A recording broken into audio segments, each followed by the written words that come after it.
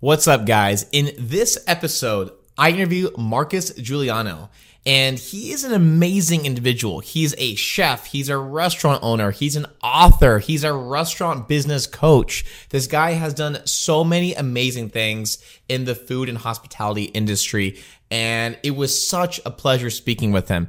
He's got incredible tips on how you can bring in customers to your restaurant. Really interesting stuff that I personally had never heard before until speaking with Marcus. He's got a ton of amazing knowledge I want you to listen to because I know you will benefit from. So without further ado, let's jump straight into this thing. Hi, my name is Brett Linkletter, CEO and co-founder of Dineline, a restaurant growth agency. Right now, you're listening to our podcast, Restaurant Misfits, where we'll discuss all things related to restaurant marketing, management, and everything else in between growing a restaurant business. Scaling a restaurant today takes much more than having grit and hustle. In this age, it's about utilizing the newest technology available, consistently educating yourself on new platforms and trends, and having a deep understanding of how this industry is so rapidly changing. This podcast is dedicated to keeping you up to speed with the latest and greatest through interviewing the biggest and best in the restaurant industry. Additionally, this podcast is also brought to you in collaboration with Total Food Service. For over 30 years, Total Food Service has provided the restaurant and food service industry with exclusive interviews to the latest news on products, trends, associations, and events. You can sign up for a free monthly subscription by visiting TotalFood.com today. And from all the misfits over here, we hope you enjoy the show.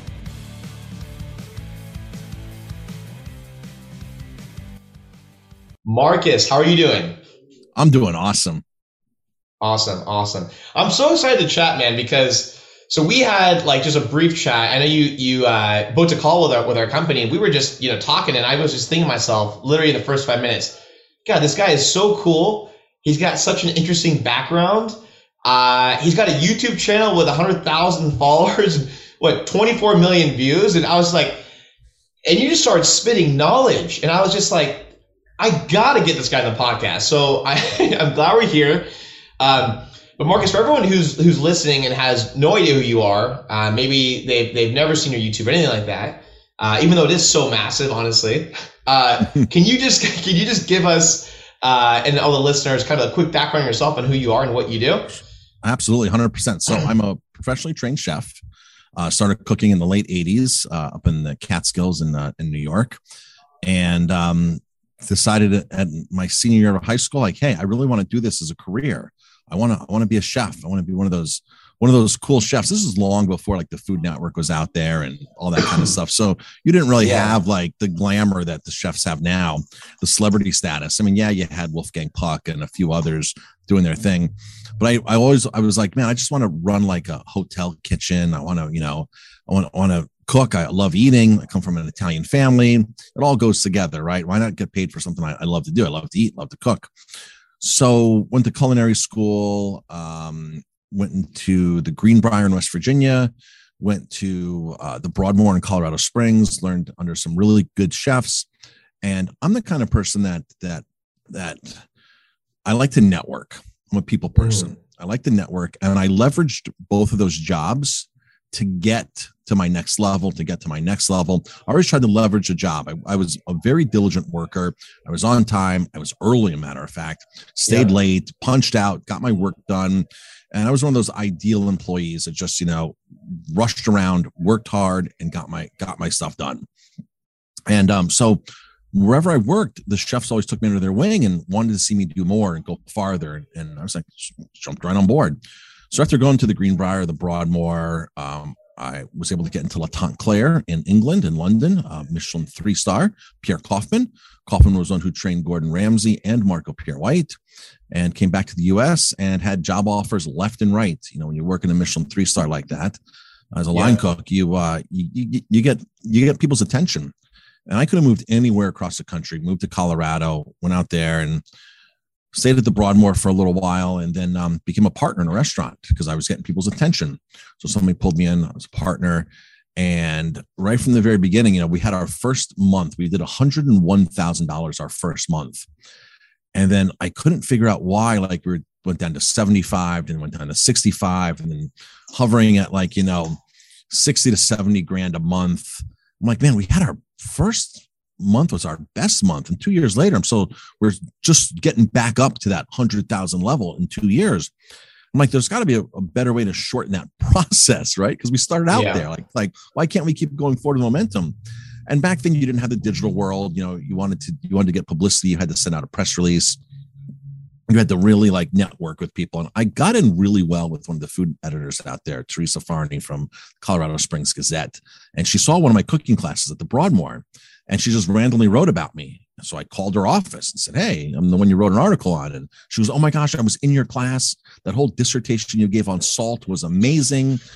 So knowledgeable. And I started working hand in hand with her, and I became like her right-hand chef out there to do all these projects. And so the restaurant was getting attention slowly. And I was like, the whole thing of this is people have to know where you're at, like who you are. Like you've got to toot your own horn. And a lot of chefs, we're all stubborn, right? We're all stubborn chefs. And we think that my food and my service is enough to keep me in business.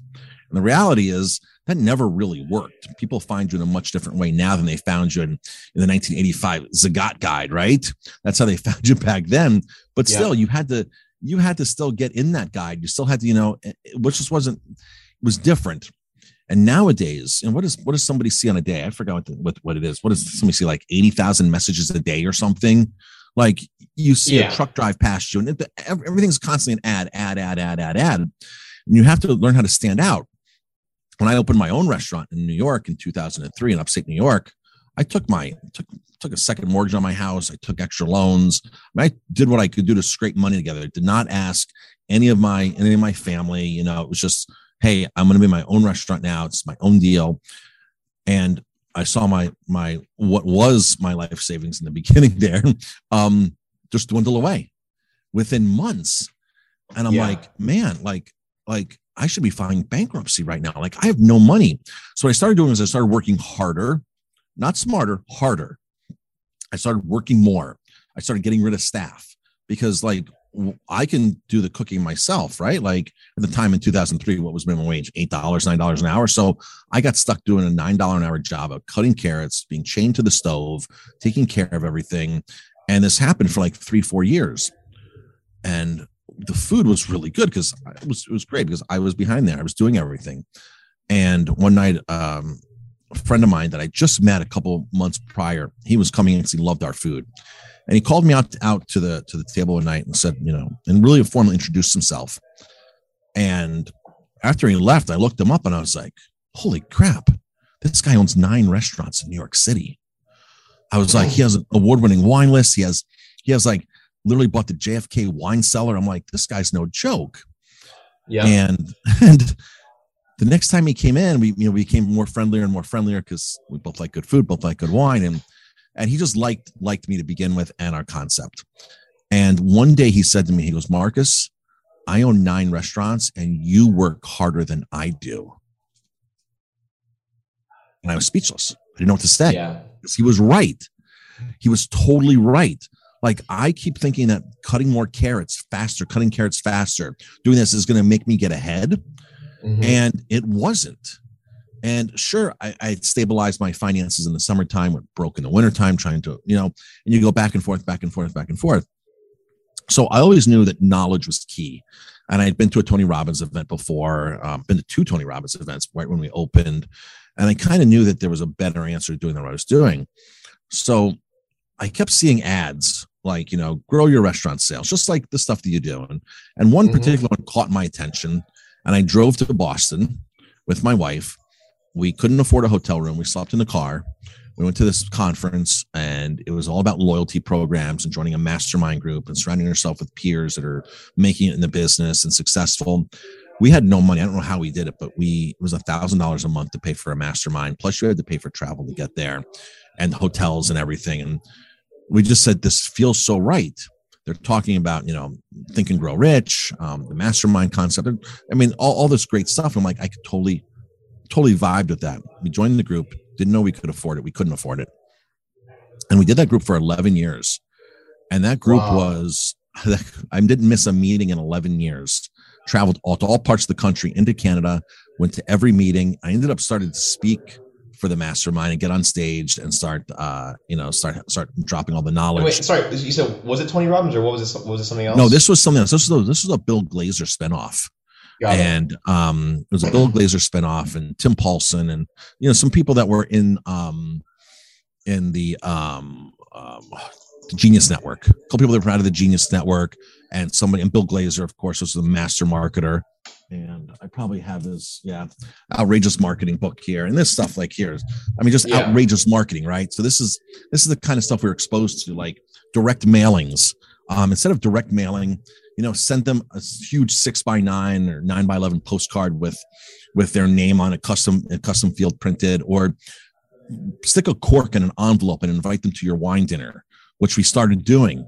And we started doing things like that made our mailing stand out, that made us stand out. But prior to that, when I first opened, the key was email marketing back then, right? In 2004, you had an 85% open rate. I mean, you could send a piece of crap emoji and people would open it, right? Wasn't it great? Yeah. And they would just open it. So, long before, Constant Contact and MailChimp and Active Campaign and all those kinds of stuff, you'd send out, through Gmail or through Outlook, and it wasn't the right way to do it, nor was the legal way to do it, but a lot of people were doing it. And you're like, man, I got one glitch in this email. Whose email address is throwing this off? This won't send. You can only send batches of 50. And I remember we used to send emails out, and we used to get responses like, tonight, new on the wine list is this wine, and new is this entree special. Yeah. And we get responses. So early on, like 2005, it's our anniversary. We opened up New Year's Eve. So January is our anniversary month. And I tried to place ads in the wintertime. So I tried to save a little money in the summertime to place ads that weren't working in the wintertime to think I was getting business, but only to waste my money. And the one year I was like, I'm done placing these ads.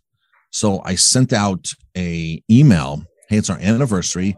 Come get your gift, our gift to you, an anniversary offer. And I gave them a sliding scale gift certificate.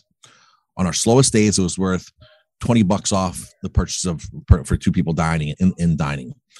Then on like the weekends, it was like $10. On Thursdays, we gave 15 off. And it was just some little cheap thing. We went and printed at the local print shop, nothing major. And we emailed this out. If you want to get your anniversary certificate, we're giving out 25 of these.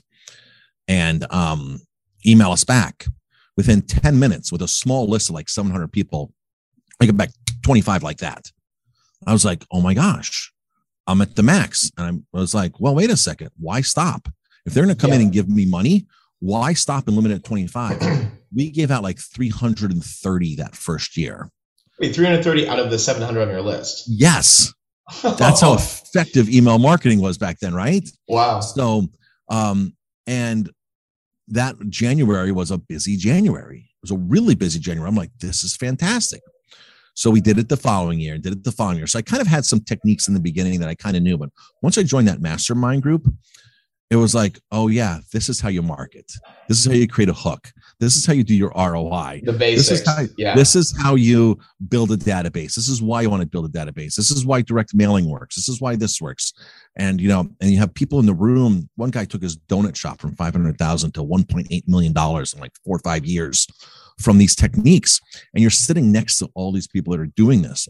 Another friend of mine I became very friendly with, he went from 1 restaurant to living in a trailer to 4 restaurants. And it's just basic, things that we're not taught as chefs, as marketers. It's direct, it's direct marketing. It's collecting a database. It's communicating. We do handwritten postcards. We've been doing handwritten postcards for years. Our staff every night has to do at least 3, 4, 5 handwritten postcards a night. And, say, thanks for dining with us. Thanks for celebrating your birthday with us. Glad you enjoyed your ribeye steak. Thanks. But here's the thing. Your background as a chef, of course you didn't learn any of this stuff. And of course this is all brand new to you. But what I like about you in general is that you took that leap forward to learn this stuff, where I feel like so many restaurant owners in general are just so resistant to it. Like I talk about this on a lot of my other podcasts, but like, well, why is that? Like, why is there such a resistance in our industry to embrace digital? I feel like, I've done so many other brands before I did just restaurants. And it's just a restaurant thing, or it's more aggressive. It's crazy. It is. Every single chef that has ever told me I don't advertise is out of business. Every single one. because they brag about it. I don't advertise. It's an ego thing. Yeah. I think that my food is better than everybody else's. And you're going to travel to me for my food, and it doesn't matter. And it's an ego thing. And every single chef that's ever told me that has been out of business. That's interesting. Yeah, you're right. It's totally an ego thing. It's like, oh, as long as you serve great food and great service, people are going to come in. Well, such an ego thing. Like, Jesus. And it's like, even in my business, right? Because, we obviously serve restaurants. That's what we do. We help restaurants reach in people, get them in the door, and get them to come back.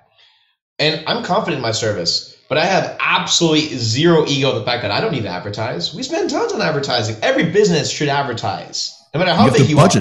You have to budget for it. You raise your prices so you can have a loss leader. You raise your prices so you can spend money on lead generation. You raise your prices so everything's built in to that. Yep. And people don't understand, well, I don't have the money for it. So raise your prices $1, and every night you'll have 50 extra bucks for marketing. It's as simple as that. And that $50 is going to turn into $1,000 if it's done right. And then you're going to stop that cycle of chasing your tail all the time. But it's so hard to get people to do that. And here's the best thing. When I talk to people, I'm like, if you just raised every price on your menu 4 cents, you got rid of that 95 and went to 99, and you sell so many items, like a week of this and this, at the end of the year, that's $3,000-$4,000 of free money. And they're like, oh, wow. Like, point. There's your ad money. You're already, nobody's going to balk over $9.95 or $9.99. Nobody's going to balk over $5.49 or $4.75, right? There's that psychology of that marketing that you can easily take the menu pricing up to the next level without really offending anybody at all, or without them even noticing it, right? So you got the money right there in front of you anyway. You're just not utilizing it correctly. That's a really fair point. I mean, here's the thing too. I always tell restaurant owners is like, hey, with minimum wages going up, with food costs going up, you have to raise your prices. There's just this fear about it. People don't want to do it. It's just like, well, what do you mean? Your costs are going up. You got to look out for your profit margins, especially with all these third-party delivery apps too, taking 20, 30% in some cases. There's no other business that takes a price increase like a tile company. They're not going to take a 20% increase on tiles and out of the kindness of their hearts, they'll charge the same price. They're not going to do it at all. Your food distributor's not going to do it. The price goes up on broccoli. They are charging more for broccoli. But in restaurants, we have the opposite mentality. We're like, okay, how can I buy a cheaper product to keep my price the same? Which doesn't work. Or they don't change the product, just keep the price the same, and they don't have a system set up to do the price checks on each invoice. And all of a sudden, something goes up 3% 1 month, 3 months later, it goes up another 3%, 4 months later, it goes up another 4%. You're up 12% already in 6 months, and you haven't changed your price and done anything. And now all of a sudden, it's like you decide to start running food costs, right? You're like, oh my gosh, I got to get my act together. Maybe this whole inventory thing is the answer, and running food costs is the answer. And they're like, oh my gosh, I have a 40% food cost. What do? I cut portions down and I buy cheaper food, when you could have solved the problem easier in the beginning by incrementally bumping and have your customers not even notice. Yeah. And, and again, like the lost leader is a big thing. Huge. If you get them in your door for one amazing value, they don't care about the other prices. This is why dollar oysters work, right? I go to a place and I order 60 oysters, my wife and I. We make a lot of friends at the bar that way, by the way, when a platter of 60 oysters come out. I don't care what they charge me for a glass of wine. They could charge me $9 a glass of wine or $18 a glass of wine. I've already made out because I've got my dollar oysters. They could charge me double for the wine. I don't care. But if you're going to charge me $3 an oyster and $18 a glass of wine or $15 a glass of wine, that might be like, okay, I might go there sometimes. But I'm going there when I'm in the area for dollar oysters because it's awesome, and charge me whatever you want on wine. I don't care. Totally right. Right? You're totally right. You're totally right. Yeah, that's the thing too. It's like, look, for us on the ad front, I love what you're talking about. You're breaking down these specific price points. I think no one really thinks about ever at this level, by the way. Seriously. Like no one ever thinking about this way. Adding 4 cents to 95 to 99 makes such a difference over the course of the year. That's your ad budget. There you go. Boom. And a very fair point about the oysters too, by the way. You have really unique strategies though, as far as getting people in the door for the first time though too. You mentioned something on our last call, which was you're partnering with Airbnbs and 100%. So we spun off can you talk about this? That was so unique. I've never heard anyone say this. So, okay, by the way, any restaurateur listening right now, pay attention. This is really good. This is gold. So this is gold, literally. Okay, so what is this again? So most point of sale systems have custom QR codes where, you can put on all your picnic tables outside a QR code. And it's table 101, 102, 103, 104, 105. All right. So with that being said, Airbnbs during the pandemic, hotels were dragging. Of course, people didn't want to be in settings of, the masses, and Airbnbs were popular to begin with. I mean, look how quickly Airbnb overtook Hilton as the number one hotelier in the country, right? It was just insane how quickly that happened. So Airbnbs were here before the pandemic. They were here during the pandemic, and they're going to be here anyway, whether it's Vrbo, HomeAway, whatever you want to call them, the guest houses. They're in your area. They're all over the place. You wouldn't realize that a block away from you, people are staying there as guests every weekend and during the summertime. And if you can start networking with those Airbnb owners, right? We used to do bed and breakfast nights. So my restaurant back in 2009, 2010, when we joined this mastermind, we would do an open house. We'd invite every single bed and breakfast owner in our region in for free dinner and an open house. Right? That's what it was. And they'd all leave with menus. They'd all leave knowing who I was, where the restaurant was, tasting our food so they could recommend us. It worked fantastic. Now, fast forward, Airbnbs are who you have to be speaking to. And I can guarantee you, there's probably 5 to 10 times more Airbnbs than there were traditional bed and breakfasts in your area right now. You start networking with those owners. You start getting samples of your food to them. They understand who you are. In some cases, we have luxury houses as well, luxury high end, $2,000 a night, $2,500 a night. We advertise full service chef offerings.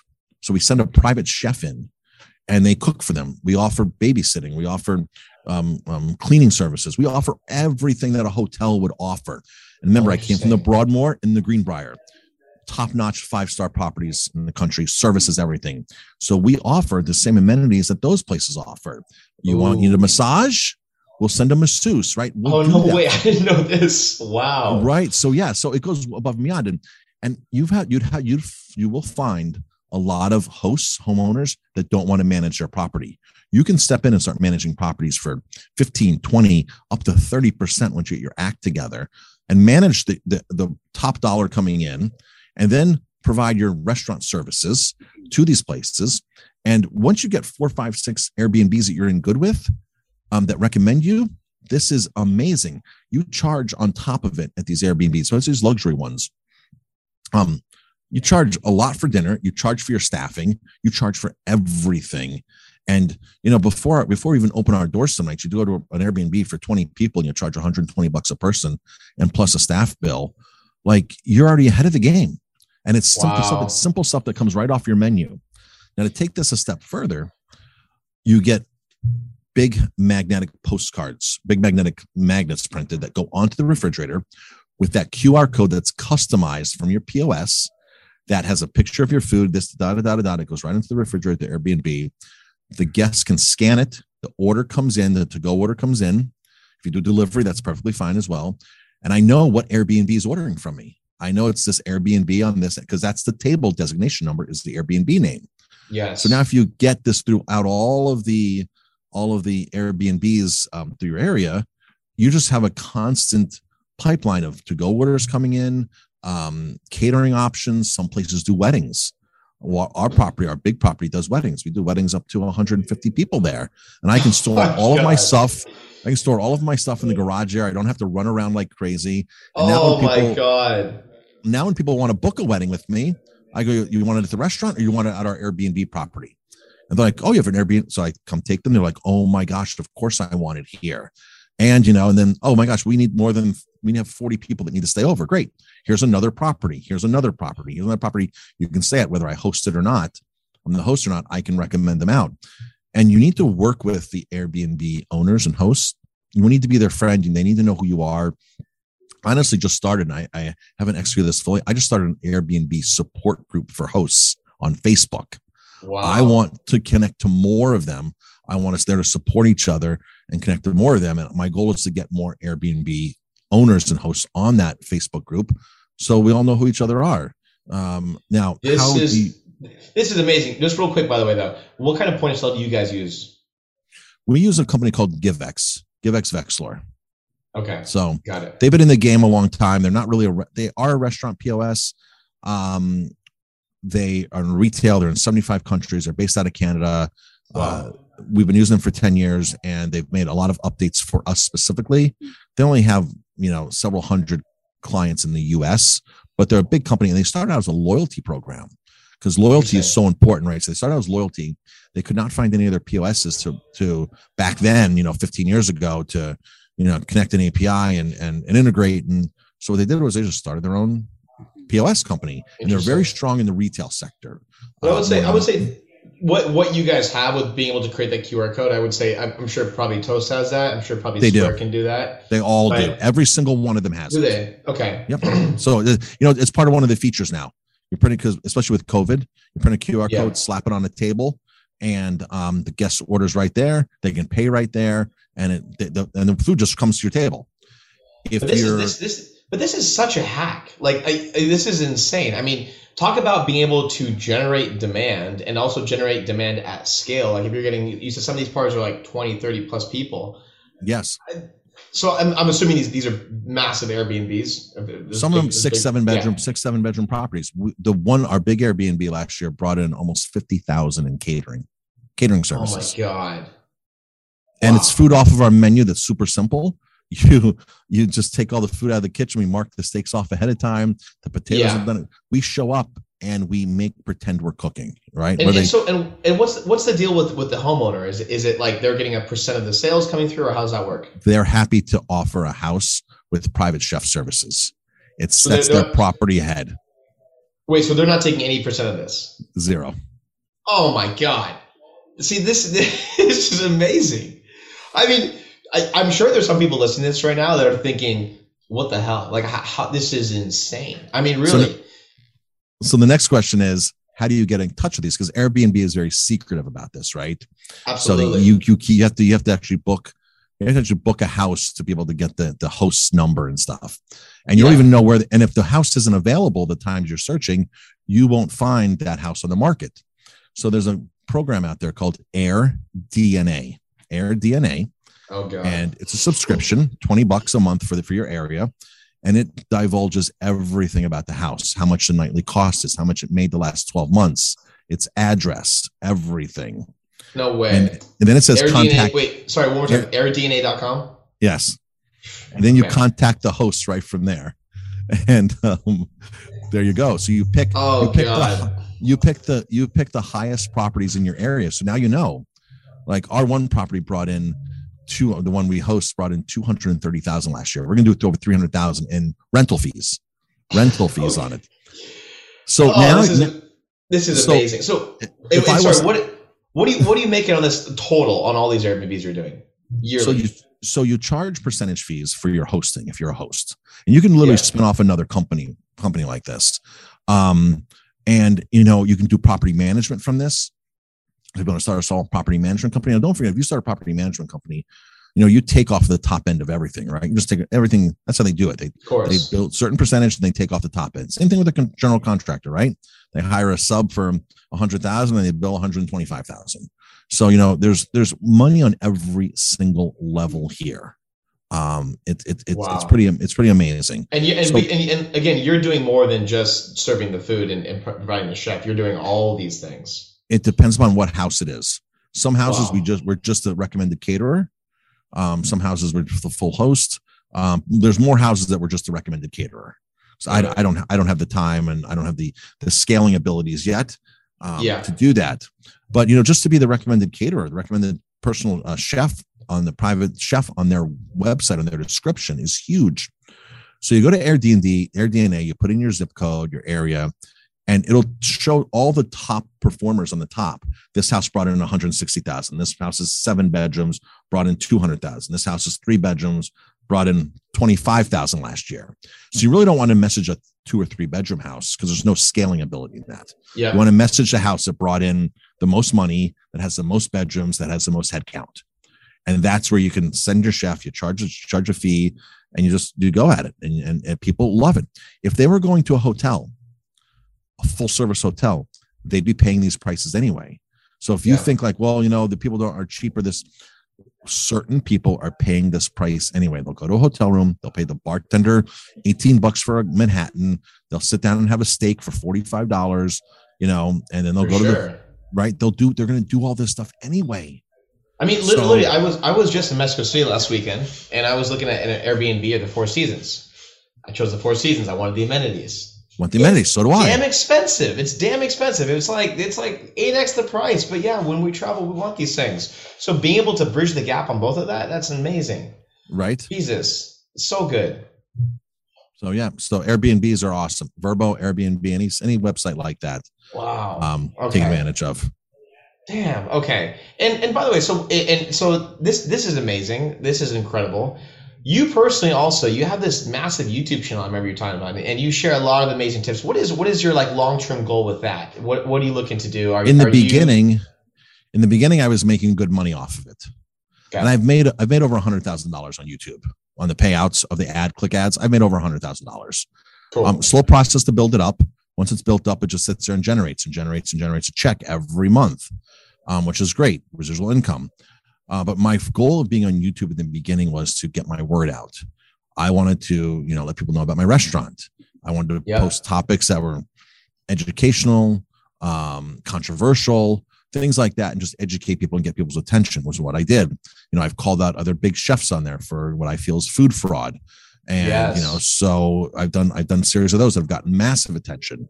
In fact, I even had because of those videos on food fraud, I actually had a production company call me, and we did a sizzle for Bravo Network back in like 2012, a paid sizzle, which means it's the highest level. The sizzle is what they need to sell to the network.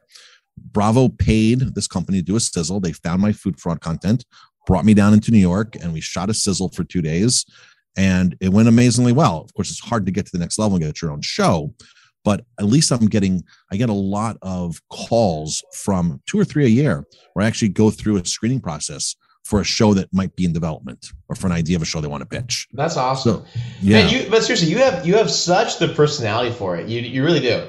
And that's why when I do the podcast, we were talking, I was like, damn, this is a cool guy. We got to have him on the podcast. Thanks. And I love this stuff too, but I think what's so cool about you, Marcus, is that like you're a chef, but you're more so than a chef, is you're just a curious person to consistently learn more, and go teach, go. I think when we spoke, I said, what was your motivation for booking a phone call with us? You're like, I love business, I love money, I love growth. Like that, typically I'll tell you this, when I get on these calls, usually, how it normally goes is this, I've tried everything, nothing's worked. I'm frustrated. I didn't know what to do.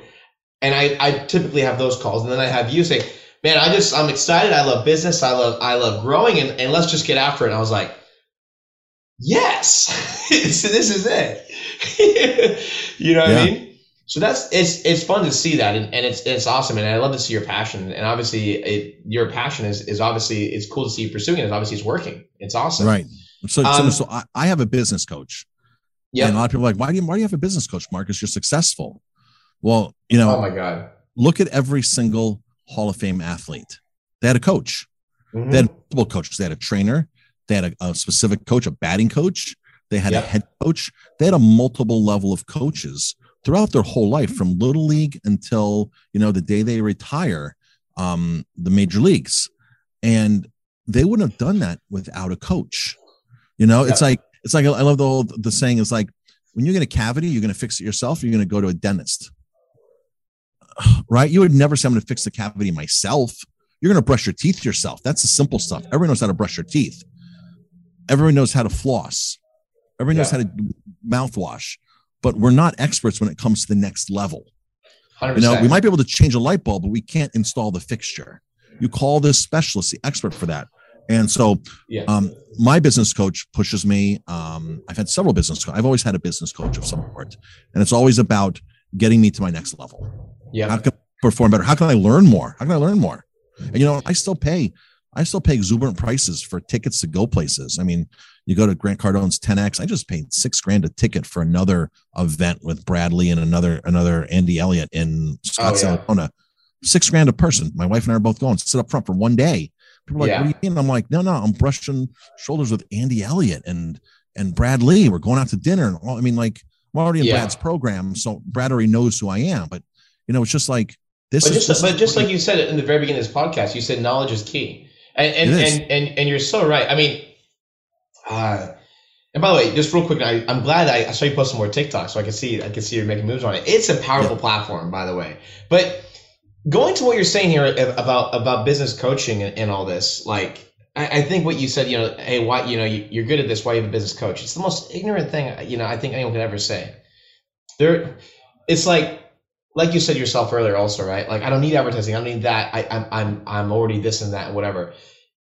There is so much to learn every single year. I'll tell you, especially on the marketing front, so much is changing in the technology side right now. The kinds of things that we were doing as an agency just a year ago, 2 years ago, 3 years ago. Oh my God, it is a completely different game. Not to mention, though, this is that in marketing, especially, there's certain things that have a lifetime of success and then they're over. Talk about YouTube, for example. God, YouTube 10 years ago, if you were on that platform, you could have just gone up to 1 million subscribers, no problem, right? You could have retired. People retired. People made that, they did that full time. Full time. I was making $2,500 a month and the ad apocalypse hit.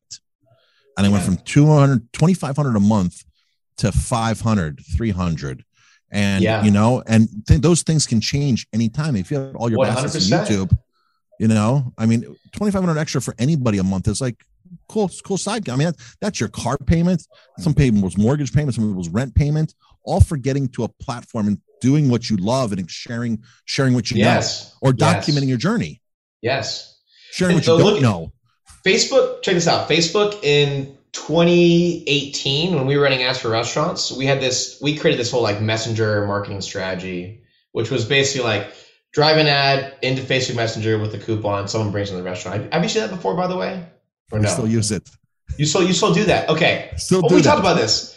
Okay, so I was basically, I don't know if I was the first or one of the first to do this with our company years ago. I think I showed you our award for ManyChat. So we were doing. You did, yep. We've done more restaurants on ManyChat than anyone else on the planet. And that strategy, when we did it years and years ago, Facebook contacted us and they said, what is this? What are you doing? And I explained and they're like, holy shit. And so they sent actually a team to 2 of our restaurants. One was in New York and one was in Rhode Island, I believe. And they sent a video team to shoot at the restaurant to show the process. They had never seen this. By the way you're doing it, I believe you're doing it with what, birthdays, right? So like birthday, 7-day lead ad on Facebook. So if I was still to be doing that, by the way, that would be the only one I'd be doing. By the way, because the way we were doing it before, 2018, 2017, that kind of that era. I don't know, I forget, I'm losing track of the years, but we were getting people inside the restaurant, in some cases for 30 cents. Oh my gosh. It was like, it was literally stupid. And we were capturing a phone number and email in the process too. We do too. It goes right to Google Sheets and we zap it over right to our CRM. Exactly. So it builds a list. It builds a list every single day. And if they don't walk my restaurant, they know who I am and I communicate. Exactly. Yeah. And so the power of a list building and all that, but just look at those numbers now. By the way, I'm just kind of curious for you guys, as far as advertising today, because Facebook, as of I'd say the last 6 months, has gotten really screwed with the iOS 14 update. By the way, for everyone who doesn't know what that means, so Facebook relies off a lot of third-party data. And so what Apple did recently with an update is they've kind of cut off Facebook being able to pull data back and forth through an iPhone. And so it's affected ad costs. Has it affected you guys in some ways, or have you not noticed it too much? We didn't notice it too much. I mean, the only ad costs we really do are birthdays. We literally spend $5 a day to $10 a day. That's it. But literally, if I spend $150 a month, $5 a day, $150 a month, all I need is one redemption to cover the cost. That's amazing. That's it. 2, great. But all the acquisitions I get in emails and phone numbers, then once I get their full information, then I send them a postcard 6x9. So the Got it. following year they get this for their birthday, and they can't ignore this. I mean, this is unignorable in your mailbox. I mean, you prefer that over just an email? 100%, 1,000%. Oh, really? 1,000%. Why is that? We've been doing lead emails like that for years. Great birthday offers, and we still have the same birthday offer on email and on this. Certain nights I have 4, 5, 6 of these come in a night. If I have 4 or 5 or 6 emails a month come in, that's it. And I have 10,000, 12,000 people in my database on my emails. I have their birthdays. Interesting. Yeah. And you know, if they don't open it, we resend it again. If they don't open it, we resend it again. What about texting? You guys text your list too? Not yet, but we're doing that. We just got into high level, and I got a Twilio account, and we're going to start doing some text message marketing. Nice. Okay. So you guys are good. Okay. Got it. Nice. Cause I would say that too is like, damn, being able to text an audience today is so clutch. By the way, on the email side, what are your guys' open rates? Do you know, top of mind? 12%, 11%. I mean, question: when you send these emails out, are you using emails with like a lot of pictures and graphics and HTML and all that stuff? Like, are they looking all fancy? We are. Okay. So, what I would say, use all those designs as sparingly as possible. So if you need all that, the pictures, the graphics, this and that, to get your point across, go for it if you need it. Anytime you can send an email that has as little graphics and HTML as possible, though, you're gonna get a much better open rate. You're gonna get in less of your customers' spam folders. So I'd be willing to bet if you just made that switch, you probably would bump it to like 18 to 20, honestly. Probably so. I heard Ryan Dice say that 2-3 years ago. Yeah. I did it a handful of times. I was like, man, I need pictures in my email, you know? So yeah, I would do that. I'm going to test that out. Thanks for reminding me about that. If you've seen our emails from our list, it's like, they're so basic, but like the way you're going to get people excited is in the copy, right? So in your subject line, right. Yeah, that's it. Right. Yeah. Ours is loaded with links to videos. You know, I got GIFs in there, you know, show some excitement of like a cocktail being made, and you click it and it goes to the video. I got a lot going on. So then do this. Send out an email, make it just super basic, and have all the bells and whistles on that landing page you drive them to. Exactly. You know, that's a great idea. Love that. I'm taking but that would be huge. Notes. Yeah. Cause like, honestly, like it's one of those things where like, I mean, personally, I'm a huge design guy. Like I love things looking really cool and sexy and beautiful and colorful and this and that. And then my partner Jace is like total opposite. He doesn't give a shit. He's just like, does it work? Do the numbers add up? Right? Doesn't work. So for a while I fought him on this. I was like, but it's not gonna do the same. And at the end of the day, I think our open rates to our list are 40%, which is insane. That's awesome. That is insane. That's insane. But here's the thing too. When you realize people on your list also aren't opening the emails, or they haven't for a while, just get rid of them. Because that's affecting you. Okay, good. We tag them 60 days out, 6 months out. They get tagged and put into a different list. Perfect. Okay. And then I know that's the first list that I send the postcard to. Okay. They're first on my list for a mailing. Nice. Damn. So you are a good marketer. You know what you're doing. Yeah. You're probably the only restaurateur I've spoken to that has actually said the words ManyChat, or at least there's not many of them. Like literally, God, it really is interesting though. So what else are you guys doing on the like acquisition front to bring in people in? Any other kind of strategies you guys have implemented as of recently?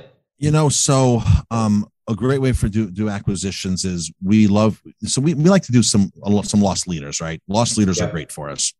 We do these wine dinners. We used to do these formal wine dinners. It used to be $80 a person, 4 courses, 5 courses, and paired with wines. And the pandemic killed all that. Pre-pandemic, that format was out the door anyway. We do wine dinners now for $29. 4 wines and a dish, $29. And we encourage people to bring friends in. We're like, bring your friends. So we took Monday nights, which is a slow night in the restaurant industry. Back in June of 2020, we started this concept when we could have dining back in not in our building, but on our premises. We have a great big garden. Yeah. And back then we were able to sell wine to go in bottles. So I was bringing people in for $29 for one dish, which is an appetizer, our choice. We get to pull something off of our menu or use something we need to use up. It doesn't really need to match the wines, but we put a menu down.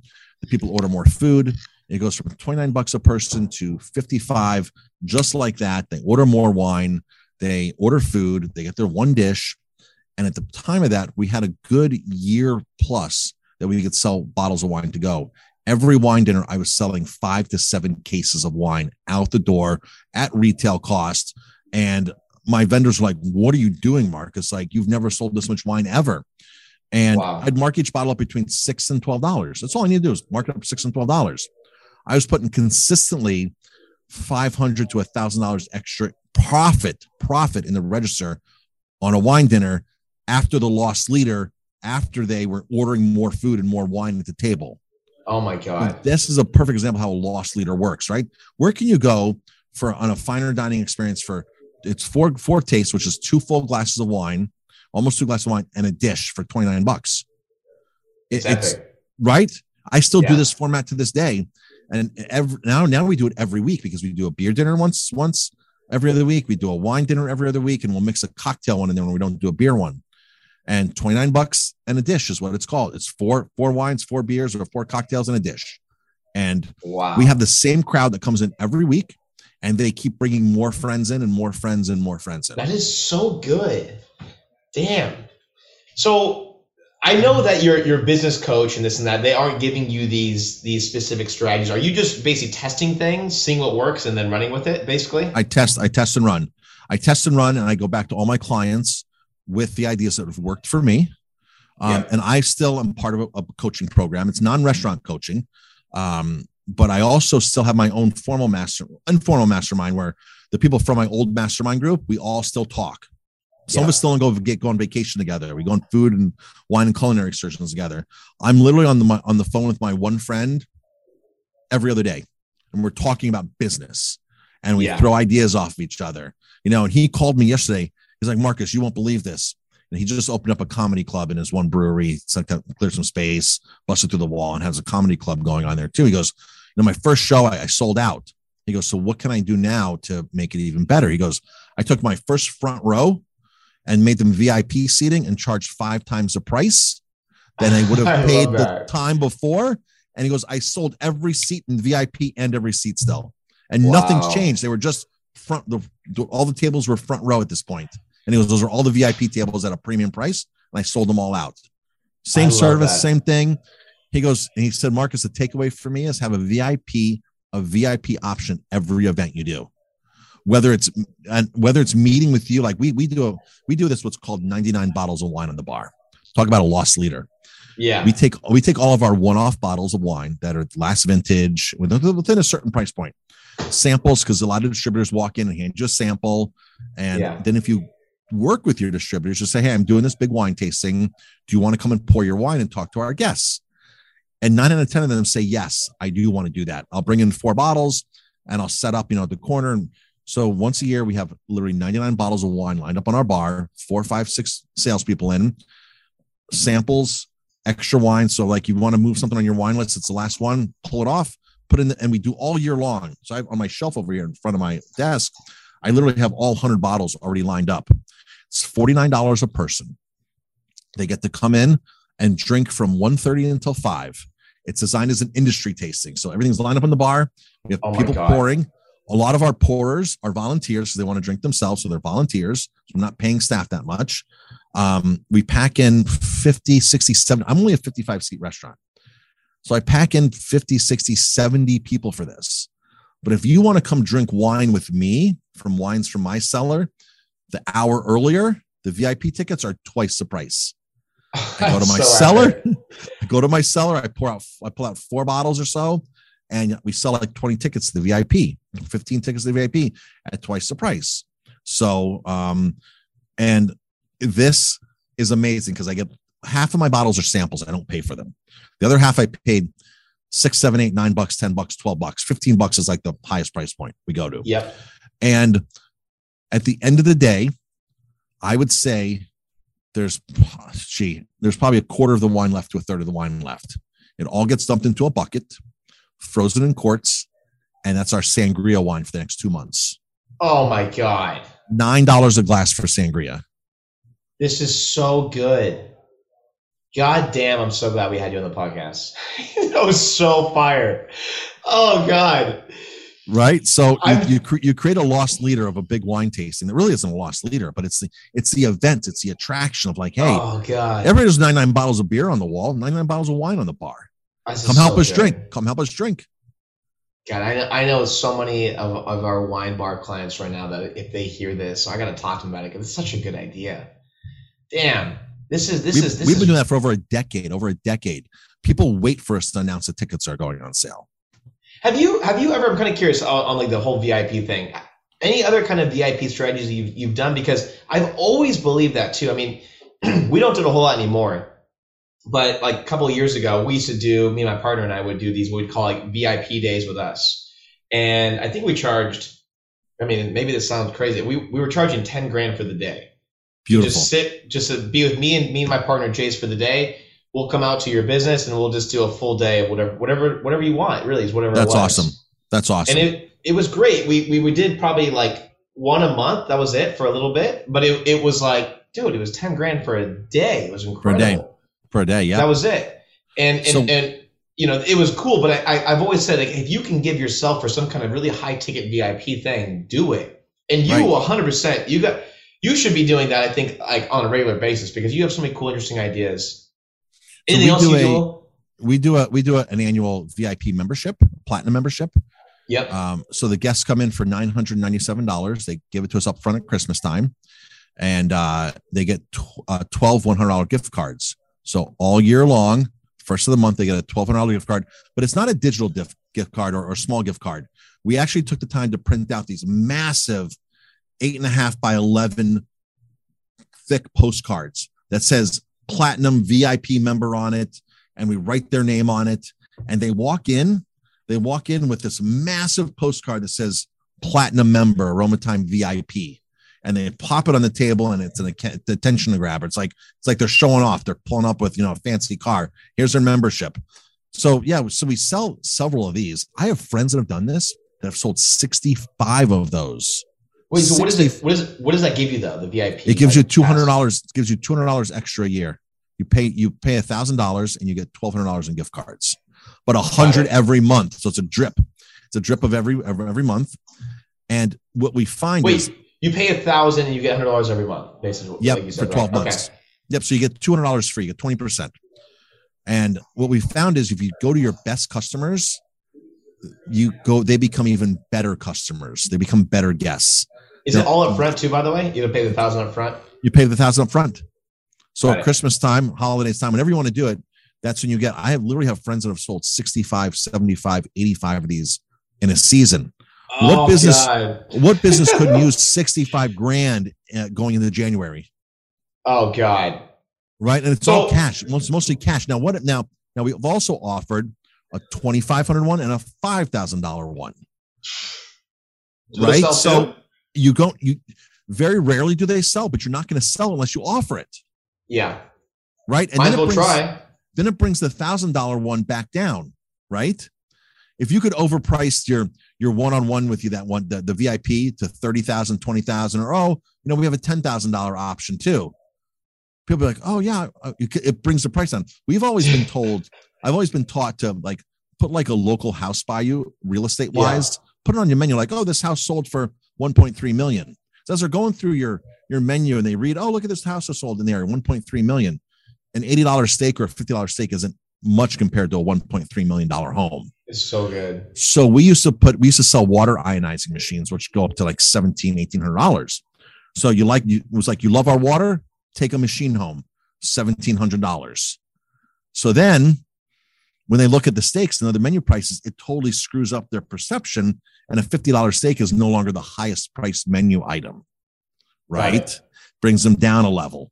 So that's a great strategy too for, and you can literally say, put the ultimate surf and turf on your menu, right? So you just put this outrageously priced thing on your menu. Who cares if you sell it? Because it brings, as long as you use those components in other dishes, it brings the reality down. Like, I'm not going to splurge, not get the surf and turf for $90, but I will get the steak for $55. Yeah. This reminds me of the guy Salt Bay, who's Shrek. He goes like this the whole thing. Yes. Yes. Yeah. So I they have a restaurant now here in Beverly Hills, and I went month maybe a year ago at this point with my girlfriend at the time, and it was such a hilarious experience. So he was there, which was fantastic. Okay. I did have to get the tomahawk steak because he comes up and cuts it, and it was really cool. But I got to tell you, the menu. Check this out. I don't know if you know this or not. It's so absurd, and of course, it just does really well in LA because everyone in LA wants to impress everyone else and whatever, right? So they have the menu with they have a burger, they have a tomahawk steak, they have all these different cuts. But then for like another grand, you can get everything on the normal menu, but coated in gold. Gold. Yep. I swear to God, I would say probably 1 in 5 tables I was looking around, it has the gold plated cheeseburger, it has the gold plated tomahawk. And it's the same thing, but you just add a grand to it. A $1,500 steak. Yeah. And people are doing it. Yeah, people are doing it. Crazy. But if you don't offer that, you're not going to sell it. You're crazy. Never going to offer it, right? So yep. I tell all of our clients, you just put it on there, put a high price on something, whatever it is, just you put it on there. And people might not get it that night, but they're like, you know what? I'm coming back on my birthday. They get a shot of the Grand Marnier 150 or the Louis Trey or that other great cognac. I'm coming back on my birthday to get that. Yes. Treating myself on my birthday, right? And that's where the buzz starts happening about it. We know our lead birthday offer is a free ribeye steak. People are like, how can you afford to give a ribeye steak away? What does it cost me to put it on the plate? $5. They spend $112 average. I would trade $105 for $112 all day long is what we're doing right now. Yeah. And it's a massive success, but now you're the talk of the town. Like that's the place that gives away the free steak dinner. That's the place that gives away the free lobster dinner. That's the place that does that free thing. And we raised our prices. So I raised my ribeye $3.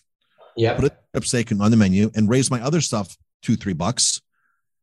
I'm still paying. I'm still getting paid for it. Yeah. Because that lost leader, like those dollar oysters, is a talk. The free steak is more of a talk than anything else. So good. I love this, man. So just one last question. Maybe we've had so much. This has been a really, really interesting podcast. I think everyone listening is probably just absolutely mind blown. I'm mind blown. This has been really, really cool. Is there anything else that if you could put yourself in my shoes and ask yourself one final question, what would it be? What did I miss? Wow. Okay. So, even though I'm a professionally trained chef, even though I operate a restaurant, I'm in business. Yep. I've considered myself for the last decade to be a marketing maniac. Yeah. That's my first job every single day is to market my business. I love that. If I'm not marketing my business or if I'm not paying somebody to market my business, I'm going to get out marketed. When you get out marketed, you lose. Plain and simple. People they get out marketed, and restaurants don't run out of capital. I started my restaurant with $65,000, by the way. I now have liquor inventory every month of $50,000 on hand. I love that. I started my restaurant in 2003 with $65,000. I ended up spending more because I came in debt and I put things on credit cards and this and that. And I ended up losing my house and everything years ago. And on the road to recovery, all that was taken care of. But it's not that I had more money to recover. I had better marketing to recover. And restaurants are under marketed, not under capitalized. I'm so happy you said that because I could not agree anymore. This is exactly how we look at it, right? I always tell people this too. It's like we can't afford not to spend money on marketing. If we stop spending money on marketing, we start losing money, literally. 100%. I'm always running. We're on Facebook, Instagram, YouTube, Google, TikTok now too. By the way, TikTok. Ooh.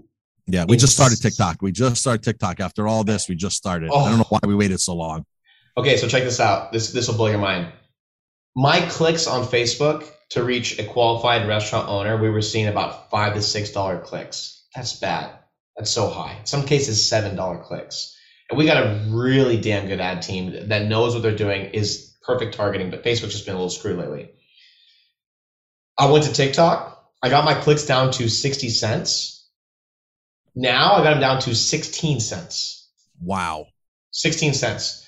So we're probably going to shift our, we're probably going to start with about a $10,000 to $15,000 budget on TikTok monthly, because you can, even if your targeting is not perfect, you're getting rates that are 10x better than Facebook easily. So you might as well just blow it up. You literally just might as well blow it up. Right. And the thing is, this will not be a thing forever, right? We talk about like opportunities in the market and when they go away. TikTok right now is still so hot and growing and still relatively small compared to other channels. And there's barely any advertisers. So there's very low competition. Right. So yeah, it's been incredible. Anyway, man, so anyone who's listening to this and thinking, holy crap, that was amazing. How do they learn more about you? How can they find you online, Marcus? Sure. So there's several ways to find out about me. If you want to go to my restaurant, it's Aroma Time, THYME Bistro, Aroma Time Bistro. And we're on Instagram, we're on Facebook. Me personally, so I have this great website called Restaurant Growth Secrets University. Restaurant Growth Secrets University. You can go to RGS Restaurant Growth Secrets University, or RGS University for short.com.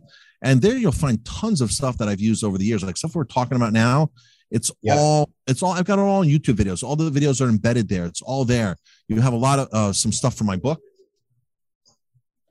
By the way, my new book is getting ready to come out, called Everyone Still Has to Eat. And it's about everything that worked in my business during the pandemic and things that I'm still going to use today and beyond. And I have about 20 things in there that were gold for us during the pandemic that we're going to keep going with. But my 50 Mistakes was my first book, 50 Mistakes That Business Owners Make. And I used to have a ton of people ask me questions like, what are you doing, Marcus? Like, how'd your restaurant grow after, you struggled for the first 5-6 years? How'd you grow it? How'd you grow it?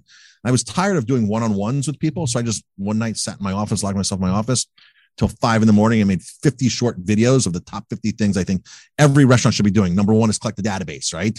Collect the database. It was my food cost formula. It was, how to manage a staff. You're not a boss. You're a life coach to them. The top 50 things I can think of, I just jotted them down, launched the videos. And then when people said, what do you do? I said, here's what I do. Go to this. And, I've really never monetized that to its fullest extent, which we're doing now. Yeah. Doing the last couple of years. But I had so much that built my channel a lot, those videos. And, and all that information is out there for free. And of course, in there's another portal in there, and, I can be your coach one-on-one, and I can help you with a bunch of this stuff. We do group coaching. But one of the most things we're exciting about right now is we're launching Restaurant University. So this Restaurant University is something that we coach you, and then there's a platform in there where you can coach your team and hold them accountable. And it's a 2-in-1 coaching program. I coach you and you coach your team. Totally different topics. You teach them everything about your restaurant, holds them accountable. And it's not a platform that hosts videos. It's a platform that makes them accountable. Super exciting. We're in the beta testing of that now, and we're doing it with our team, and we're going to start launching with our clients. That is incredible, man. Again, wow, this was such a pleasure, Marcus. I'm so excited. Again, I'm sure everyone who listens to this today is absolutely mind blown. It has probably a lot of work to do now.